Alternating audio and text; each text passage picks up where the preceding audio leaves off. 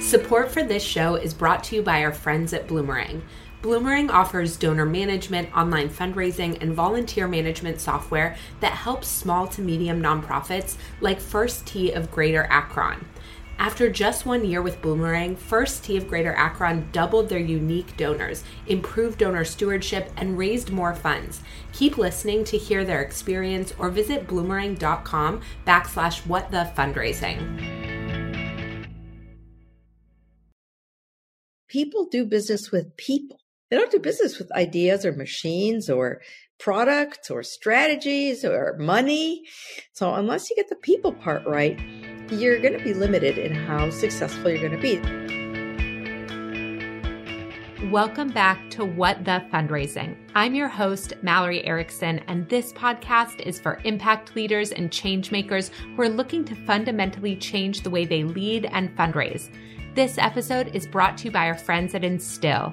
Today, I'm interviewing Carol Robin. Carol is the co-founder of Leaders in Tech and co-author of Connect, Building Exceptional Relationships with Family, Friends, and Colleagues. In this conversation, Carol is going to blow your mind on the topic of relationship building, a term used often in our sector, but just as often misunderstood. She is sharing with us the transformational power of naming our experiences and understanding those of others.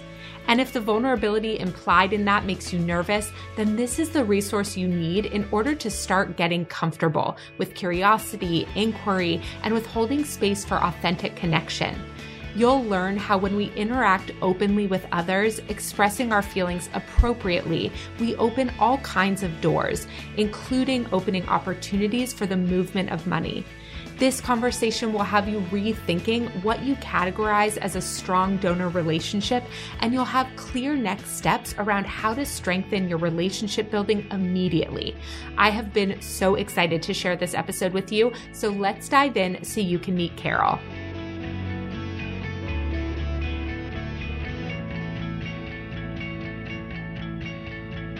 Welcome, everyone. I am so thrilled to be here today with Carol Robin. Carol, welcome to What the Fundraising. Thank you. Oh, I'm so happy to have you here. I loved learning about your work. It has so many applications to fundraising and to all the fundraisers listening to this. So will you just start by giving us a little bit of background about you and your research and what's led you to the work you're doing today? So really quickly, I've had 6 different careers in the for-profit and nonprofit world, but my longest career was as a prof at the Stanford Graduate School of Business. I wasn't really considered a professor. I was considered a lecturer, but I taught the most popular and oversubscribed to elective at the Graduate School of Business at Stanford called Interpersonal Dynamics, known affectionately by the students as touchy-feely. Emphasis on the feely, not the touchy. And that's because the course places such a big emphasis on how to create stronger, more robust relationships using feelings as part of your vocabulary. We can get back into that in a while. But the premise of the course is that people do business with people.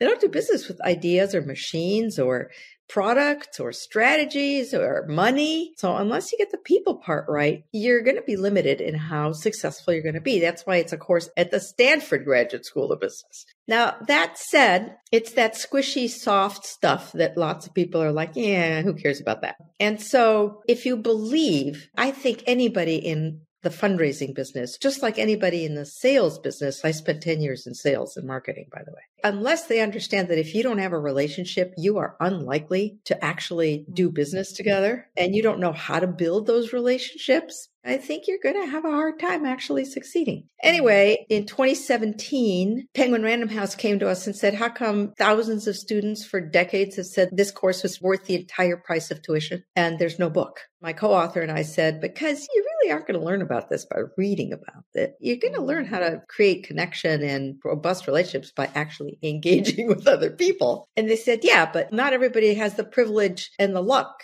to go to Stanford Graduate School of Business. So how are you okay with that? So then we looked at each other and said, okay. So we wrote a book called Connect, Building Exceptional Relationships with Family, Friends, and Colleagues.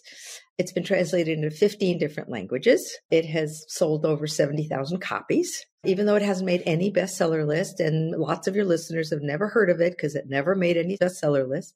And by the way, if any of you who are listening ever want to write a book, come talk to me for 15 minutes first to find out what it is you should know so that you set your expectations right, probably for another podcast. Anyway, the bottom line is that my co-author and I feel very strongly about what the publisher that talked us into writing the book said, which is it isn't rocket science. However, I did one of these gigs. I actually did a keynote and a workshop for the executives at NASA years ago. And I said to them, come on, you guys, this isn't rocket science. And they looked at me and said, Carol, this is so much harder than rocket science.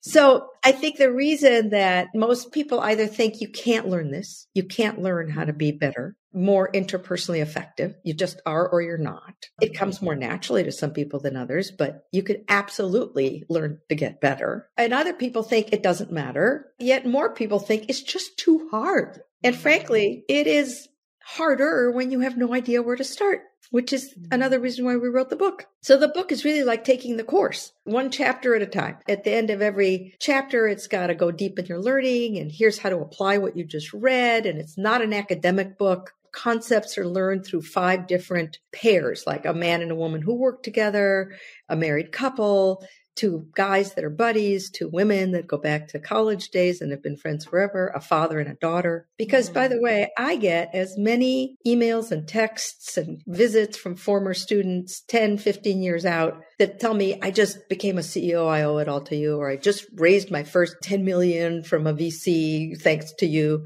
Pretty sure your class just saved my marriage. I want you to know that I just reconciled my relationship with my brother who I hadn't talked to for 2 years. And now I get, thank you for finally writing a book so that I can give it to some of the people I live with, work with that didn't go to Stanford and say, please read chapter 4.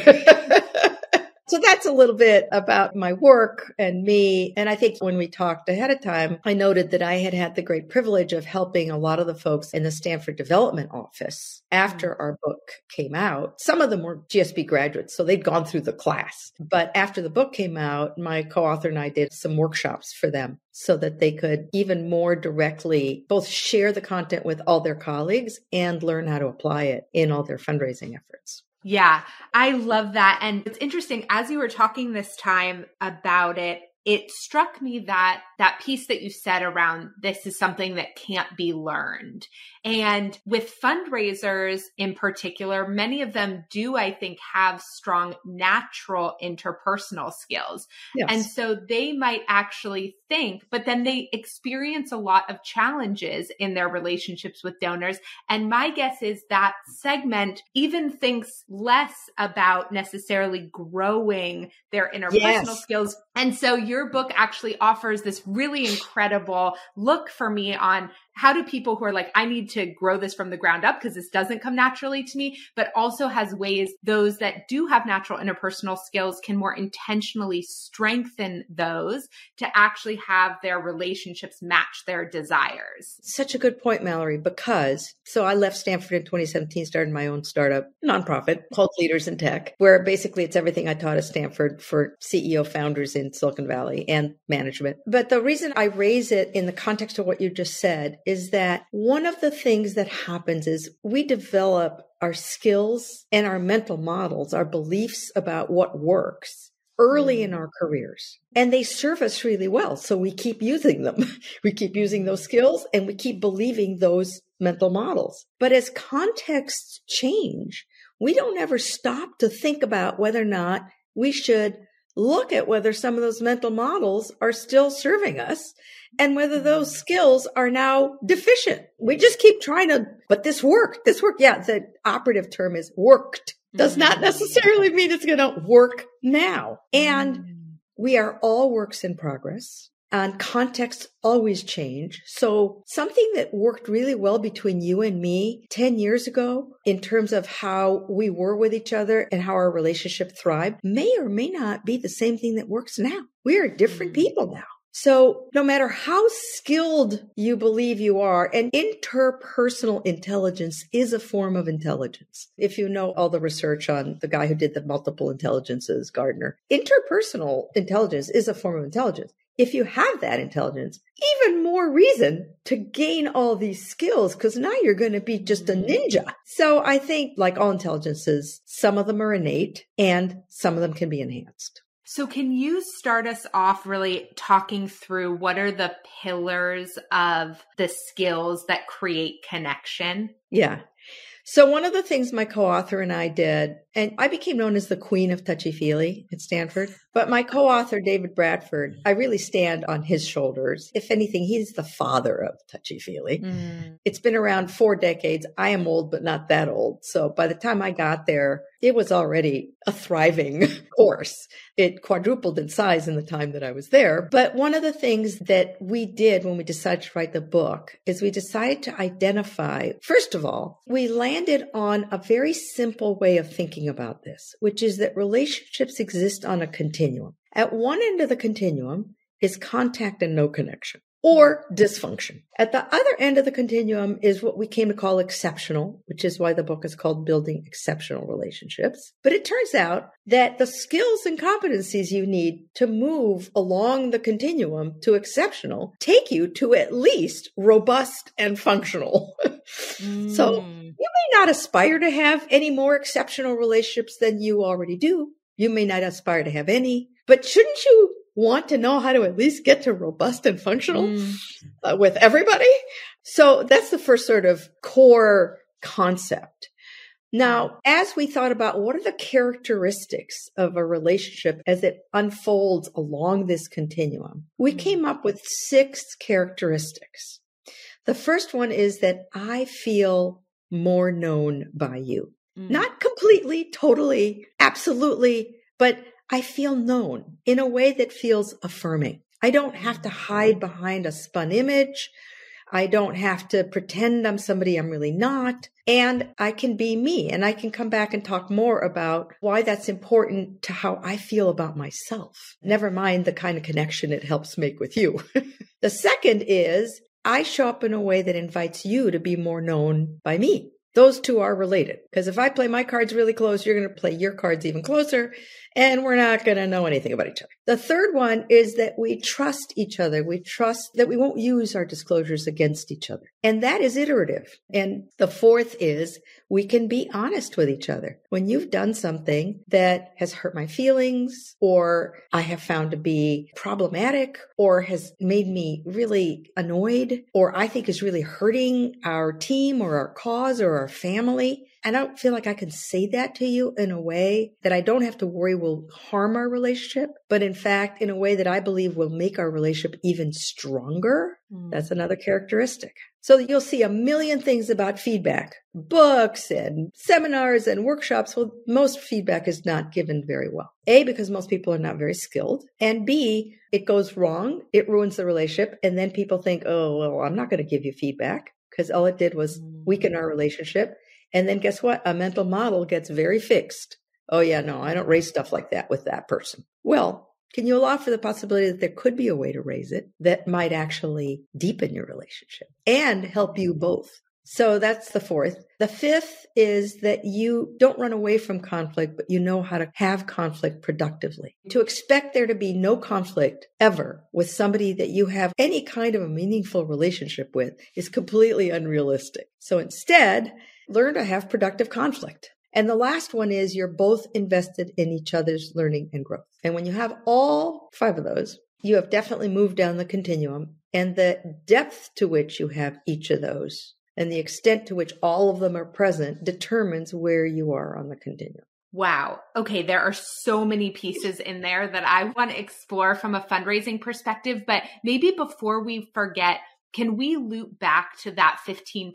Yes. Because that's in relation to trust, which increasing donor trust is such a hot topic in our sector. Absolutely. So let's talk about that for a minute. And the 15% rule applies to all of this, by the way. So any of your listeners who know a lot about educational research will recognize the concept. It comes from educational research.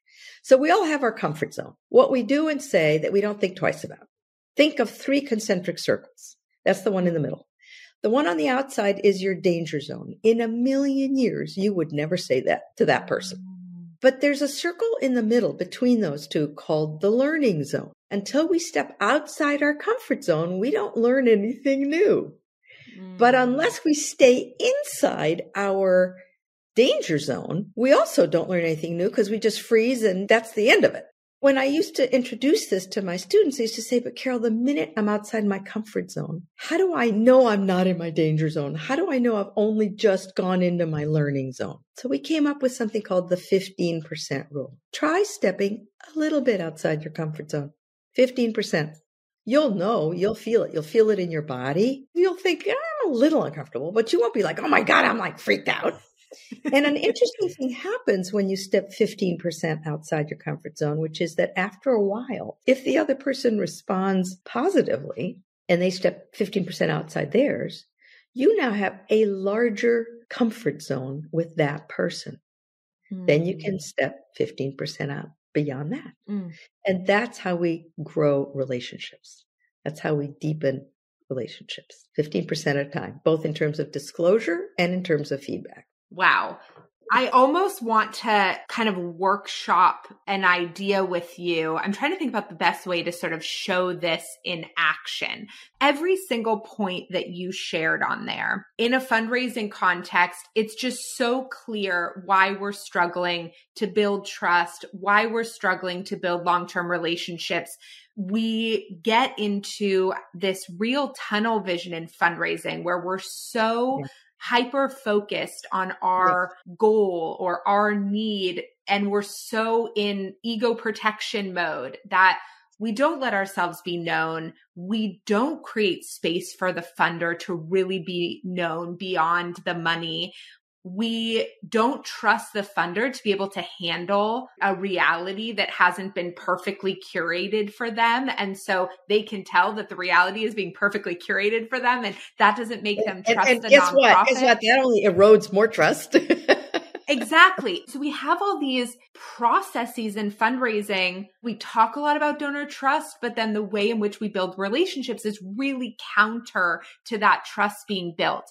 And I know that for fundraisers, I love that you shared that piece around the 15% rule because it's so uncommon for fundraisers to give feedback or to open up a dialogue around, oh, I want to give you $10,000 for this truck.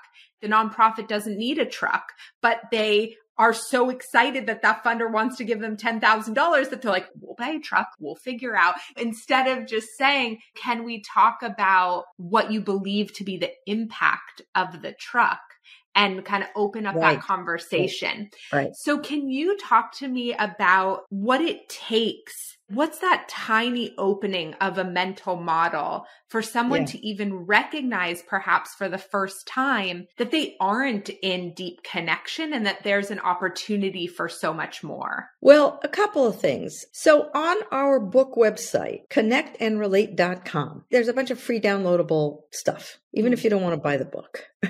Which, by the way, it's not like super expensive. There's a free downloadable assessment. You can take this assessment, which has all these skills and competencies, and you can rate yourself. How good do you think you are at each of them? Then give it to a few people who know you really well. Have them fill it out for you, and then compare how you see yourself with how they see you. And then ask yourself if you have something to learn. That's one way. But I want to come back to something that you said about how you build relationships with a donor that struck me as you were talking, and that's very fundamental to deepening relationships, which is the concept of learning how to meet other people emotionally. So we can meet each other here, idea to idea, thought to thought, task to task, or we can meet each other here. And one of the things I always loved about working in nonprofits is that we had a mission. We had something that was really deeply meaningful that we were trying to make happen. We weren't just trying to make money or sell widgets. And to the extent that we could connect with our donors around that, we were more successful. So if somebody has offered you $10,000 for a truck, by the way, this is even beyond that, but one thing to always do is to get curious. And there's a whole chapter in the book on the importance of inquiry and curiosity, which, by the way, is impossible if you don't suspend judgment. If you've already decided you know why the other person's doing whatever they're doing, you're not going to be curious. You're just going to look for confirming evidence that you're right. Especially when somebody does something you don't like, something you wish they hadn't done, or you're trying to connect. Try getting very genuinely curious about what matters to them. So I want to give you a truck. First of all, incredibly nice of you to want to support us. Before we get into anything that specific, I wonder if we could just talk a little bit about what you're hoping to do for us. And I wonder if it would be helpful to you if I shared a little bit more about some of our biggest needs. And then we can get into what's the best way for you to help us. But I sort of feel like we're jumping the gun. But it does come back, and you were right, to a mental model that if I believe I do anything other than say, oh, wow, thank you, that's so lovely of you, that I'm not going to do anything other than take it. And I really have not been fair to that donor either, have I? Or my organization, because let's say I say, rather than get into the specifics of even how much money, let me tell you what some of our biggest needs are, hurdles, challenges. I wonder if any of those sound like something you'd want to help either be a thought partner on how to fix, or a thought partner and financial aid. People love to be asked for help. We tend to be very reluctant to ask people for help because we hold all kinds of mental models. If I ask you for help, you're going to think I'm weak and I can't do it myself. If I ask you for help, you're going to take advantage of me. If I ask you for help and you give it to me, then I'm going to owe you. Test some of your mental models. And by the way, don't test them with the most difficult relationship in your life. Test them with somebody where you're trying to deepen the relationship a little bit, but it's not the most impossible person or the person you feel the most distant to in your life. Don't start there. Don't set yourself up. But now let's come back to the more specific fundraising scenarios. I've done a couple of podcasts, and I did one talk, I think, I'm remembering that these were financial consultants. It was a firm. And of course, they're consulting to high net worth individuals on what they should do with their money. And some of what they were saying was like, they don't want to know anything about me. It's a mental model. You sure? I don't know. If I was going to let you manage my money, I'd want to know a little bit more about you. Or they would say, yeah, but that's not the point. They're not interested in me. Well, they're doing business with you. How can they not be interested in you if they're going to do business with you? Well, I can't admit I've ever made a mistake. I'm like, well, I don't know that I do business with anybody who doesn't admit they've ever made a mistake because they're lying. First Tee of Greater Akron needed to switch from an outdated donor management system to something more user-friendly.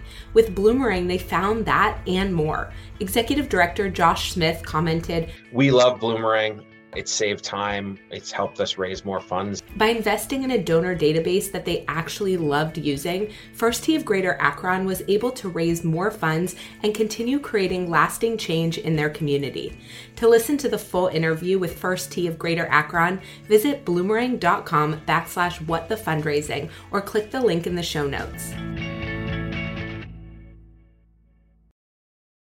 I much prefer to do business with somebody who tells me about what they learned from a mistake they made. I was just going to share, I had a funder once who said, I want to hear about some of the biggest mistakes that you've made. And I remember freezing up a little bit in my body. And so he said, I want to know that I'm investing in an organization that has tried things, failed, learned hard lessons. I don't want to pay for the first big crash, but and so just to your point, that has been so true in my fundraising. In the old days, really old days now, when VC was first getting started, one of the standard operating procedures was that they would not fund anybody who had not failed because they wanted to know how somebody handled failure before they gave them any money. Those days are long gone. Yeah. But it was an interesting time. So if we come back to learning how to meet somebody emotionally, that means it's more than just empathy. It's a much deeper kind of empathy because most people think empathy is, oh, I've been there. I've been in your shoes. I know what that feels like. Maybe I've never been in your shoes, but it doesn't mean I can't meet you emotionally because if you're scared, I've been scared. I know that feeling. I may not have been scared of that, or if I was in that, I wouldn't be scared of it, but I know the scared feeling. So if I can connect to your scared feeling, then you're going to feel met. Okay, wow, that is such good advice. And when you were talking, it made me think about this other concept we hear a lot in the nonprofit sector around don't be transactional. And I think we have equated that to mean don't talk about money. Uh-huh. And so we have these long relationship building phases where we are not talking about money, but the underpinning of the entire relationship is potentially money or money that has happened, right? And so for me, the fear around talking about money that so many fundraisers hold, one, I think harms relationships in a number of different ways that we've already talked about. But I'm also curious in terms of the mental model piece or how you would think about this, if people are really stuck on a topic being off limits from a relationship building perspective, what are ways that we can sort of shift that understanding?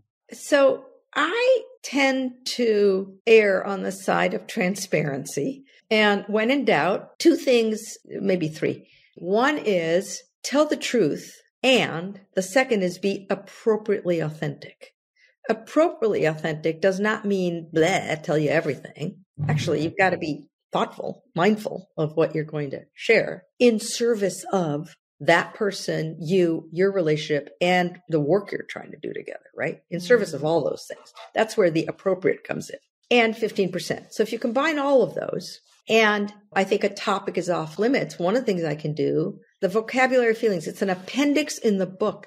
It was a handout in the syllabus because how sad is it that we have to come up with a vocabulary of feelings because we have been so socialized to leave feelings out of it. But how do you connect with another human being without any feelings? So I would start with, it feels kind of awkward to me that we've never even talked about what we're both hoping happens as a result of our meetings.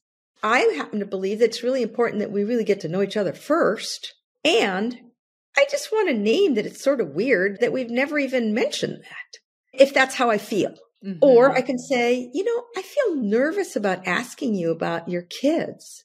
I find myself wanting to share a little bit about my kids, and I don't know if that's okay because you've never mentioned anything about yours. No matter what the topic is, start with how you're feeling about it, about raising it, and what you're hoping will happen as a result of saying it. By the way, those are the same fundamental heuristics for giving good feedback, in addition to being behaviorally specific, which everybody has always learned. But that's not enough. I've sent you 4 emails and you never responded to any of them. I finally texted you telling you I'd sent you those emails and I got a 2-word response and I don't know what to make of it, but it makes me feel nervous because I don't know. I don't know if it's something about what I'm asking for, if it's got something to do with what's going on for you. I don't want to make up any stories. So could we just have a very quick conversation on what's going on? And I'm telling you this because I find myself increasingly annoyed or increasingly discouraged. Go find your vocabulary of feelings. And I just think it's in service of our relationship that you know that I'm feeling that way. Now, if you don't give a crap about me, it doesn't matter. But most people who are in any kind of relationship do care to know that the impact of what they're doing, which they are often blind to, is potentially harming a relationship. Wow, there's so much wisdom in there for fundraisers. I mean, I'm just sitting here thinking, I wish I heard this 15 years ago. And there are things that it's interesting hearing you share these frameworks around these concepts, some of which I feel like I stumbled into accidentally. The curiosity piece, executive coaching taught me a lot about curiosity, which was so helpful, and genuine curiosity. We have these lists that we're sent to these donor meetings with, the list of questions.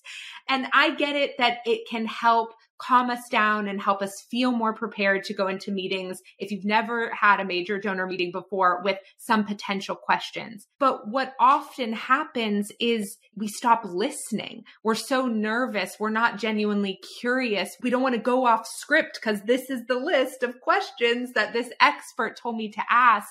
And we miss the whole story.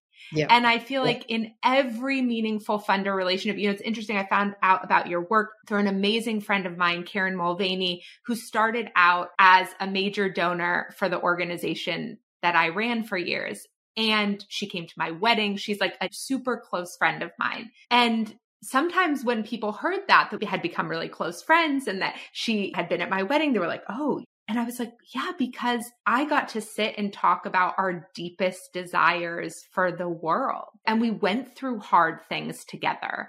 And we had a really hard thing happen in the middle of one of our meetings that wasn't related to the meeting, but we were in it together. And the other thing was, there was so much transparency and trust built because at the very beginning of our relationship, she had actually taken funding off the table. She had said, I want to be super transparent with you. I'm happy to meet with you about X, Y, and Z, but this is not in my funding priorities.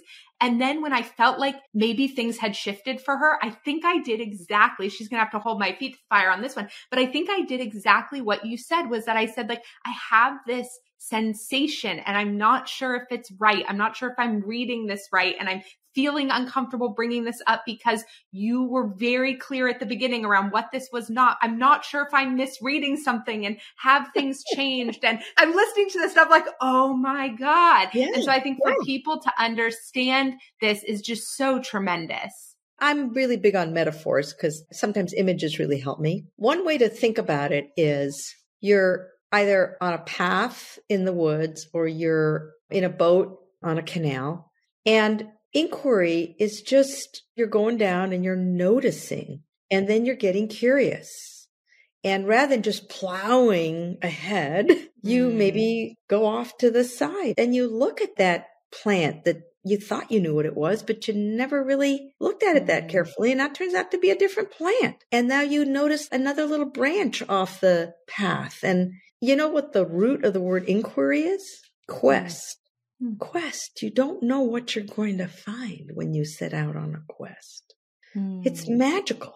And when we approach another person, no matter how well we know them, in a state of inquiry, man, it is magical. Do you have any suggestions for folks who might be listening to this and thinking they're in an environment, perhaps in their office or in their organization, where this type of safe connection isn't available to them, that the person they interact with most in their office is not sort of open to this, but then they are expected to turn around and be open to connection with a donor meeting, right? So they go from this very disconnected state. Do you have suggestions for how people transition between relationships that have different levels of connection, or what folks could do maybe to sort of like set themselves up for success before they go into an environment where they're really looking to deeply connect? Well, first of all, I'm really glad you raised that, because it's unfortunate that, and by the way, that's not just in nonprofits. I mean, it's in all organizations where people work for managers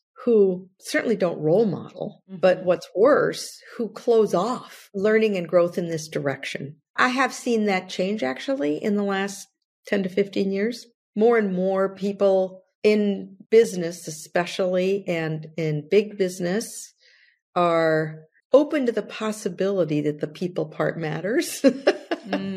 They don't always put their money where their mouth is, but at least they don't discard it out of hand anymore. They used to be like, that's BS. But back to your question. First of all, also on the website is a downloadable Start Your Own Learning Group. Grab 3 or 4 friends. The only investment you have to make is each of you buys a book, and then it's a step-by-step, create your own learning group, your own support group. Go through it together. And then you've always got learning partners, so that if you're not getting it from your boss or somebody at work, you've got somebody that is kind of in it with you. And now you also get to share stories. Here's what I tried. Here's what worked. Here's what didn't work. What would you have done in this case? If there's 3 or 4 of you, it's really cool, because then you've got different perspectives and different ideas on how you might have handled it. So that's one thing to do. Another kind of similar thing to do is find yourself a learning buddy, even if it's not your boss within your organization. Maybe a fellow fundraiser who's yearning equally for more support and more help in preparing for the jarring difference between being here and being out there. I think the other thing is the advantages to having a learning buddy or a learning group is that you can role play stuff. Like you had said earlier, you almost wanted to role play something like you be the donor and I'll be you, or you be the difficult person that I'm trying to interact with and I'll be you. And you tell me what you're trying to communicate. And then I do that in a lot of my workshops around feedback, where somebody's got somebody in mind they'd like to give feedback to, but they just don't know how to do it in a way that they think will be productive. Are there any things that you recommend folks say, kind of one-liners, when maybe something happens in a meeting where they don't want to disconnect? They sort of know that whatever was said was hard to hear, but they don't want to rupture the relationship in any way, but they feel like they need some time to process it before they can actually get curious about the next piece of where they're going. I'm imagining in a fundraiser meeting, for example, let's say they had sort of opened up that car conversation the way that we talked about, and the donor had come back and said, here's the thing, I've done this a lot with organizations like yours, and I always do a car. They're sort of like, okay, but they don't just want to accept the car, but they want some time to think about what the next step is. Are there some things you encourage folks to say, or ways people can sort of stay in connection without moving to commitment? We're back to transparency. It's hard for me to hear, and I want a little time to just think about it a little bit. Or I could even say that's kind of disappointing, and I'm still really committed to making sure that we find something that works for both of us. And I think I need a little time to think about it. Again, if you just go silent, my name is Carole. My husband calls me Caroli. But a Carolian principle is, in the absence of data, people make stuff up. So if you don't want them to make stuff up, don't be silent. I might even start with, I really care about this a lot, and I'm feeling a little bit at a loss. And I don't want to just accept it, because that would be the easy thing to do. And I don't think that's fair to you or the organization without us really completely exploring what this is really about for you and what our needs really are. Yeah, it's so interesting, just the mental models that we have around what's transactional, what's not, what's okay to talk about related to money, what's not, right? Because I can imagine that there's a certain gut reaction that says, well, if that's what the donor wants to do, then don't be transactional and accept their gift. Whereas the reality of accepting that gift, if it's not in service of the mission, if it's not really valuable to both people. That's the part that worries me the most. It's like, it's not fair to the donor. Yeah. That to me is a transactional, to like just accept something for the purpose of completing the transaction, of saying, this is the easy thing to do, to have this be done. Well, and you can even say that, look, the easiest thing for me to do would be to just say, thank you so much, and take the money and buy the truck. And it's not fair to you for me not to share with you that I have no idea what we would do with the truck. I don't see a need for it right now, but I'll certainly go back and find out if that's absolutely the only thing you're interested in. I just think people are too quick. Here's something we haven't talked about at all, and that's power differentials. Power differentials are very challenging and make interpersonal dynamics very messy.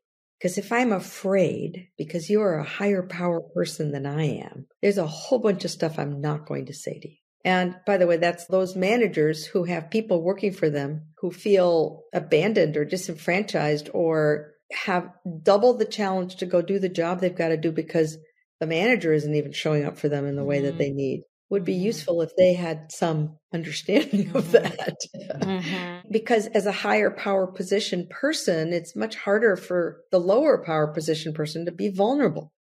They're already vulnerable.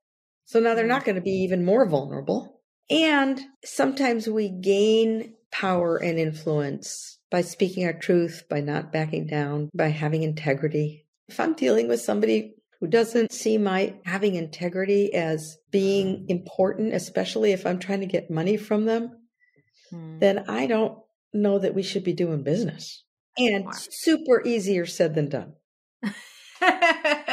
It is. Let me name that. It is But this is where I think that 15% rule has so much value, because for an organization who's hearing this and is like, well, this would mean this could change my relationships with every single funder. I think that's where you lean on that 15% rule. That's where you say, don't start with your most complicated relationship. Totally. And by the way, 15% with this donor is going to look different than 15% with that donor. And just because it worked here doesn't mean it's going to work there. Absolutely. And by the way, if you've got an organization of people and they start sharing some of what they did and tried, then you create a learning organization. Then everybody's learning from each other. Yeah, I'm so grateful for everything that you shared here. I feel like we as a sector really need to rethink what strong donor relationship means, because I think we have been using that terminology to just indicate how frequently or how much a donor gives to our organization. And that is not actually a measure of a strong relationship. And so I really appreciate the framework that you've provided here to help folks think differently about this. Good. There's tons more. Yeah, I know. We're at the tip of the iceberg. So I barely scraped the surface. Well, I hope it gives just enough for people to go and buy the book and learn more. I love the assessment that's online. I'll make sure all of those links are below as well. Is there anything you'd like to leave folks with today? Yeah. Here's something really simple to say and hard to remember. Every interaction with another human being is an opportunity to learn something about yourself, to learn something about them, and to learn something about relationships. Every single interaction. So it's not out there to be had. It's just a matter of making a commitment to pay attention and see where the lesson is every time. And by the way, the harder the transaction is, the more learning there's likely to be. Thank you. Thank you so much for this time, for all of your wisdom. I'm so grateful for this conversation. Oh, thank you. Thank you for having me on.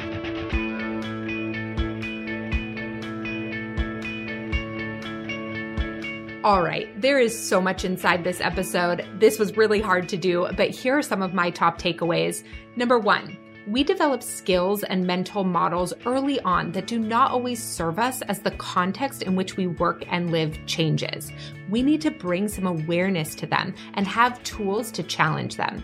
Number 2, growing relationships isn't all or nothing. If we each step out of our comfort zone just 15% beyond, we'll multiply exponentially our opportunities to relate in that learning zone.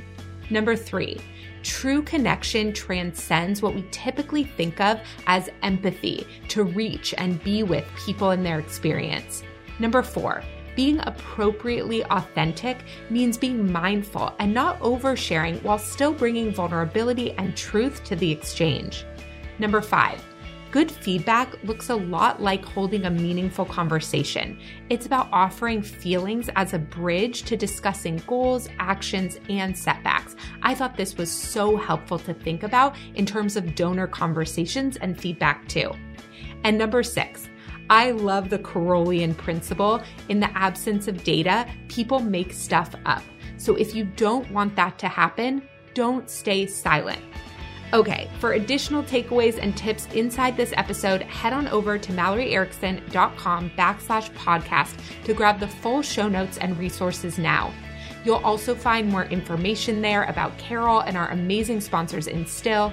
Thank you for spending this time with us today. If you enjoyed this episode, we would love it if you would give it a rating and review and share it with a friend. I'm so grateful for all of my listeners and the good, hard work you're doing to make our world a better place. And if you miss me between episodes, stop by and say hello on Instagram under @whatthefundraising_.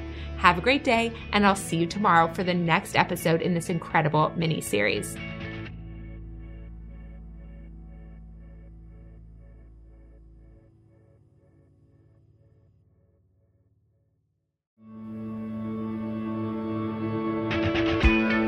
Hey you, I hope you're loving all the free value you're getting right now from our guest. And speaking of free value, I've raised millions in the nonprofit space without sacrificing my integrity or my alignment, and I'm sharing how I did it in my free webinar, How to Harness the Power of Prioritization to Raise More Without Burning Out. Go to MalloryErickson.com/workshop to register for the free training right now. I cannot wait to see you there.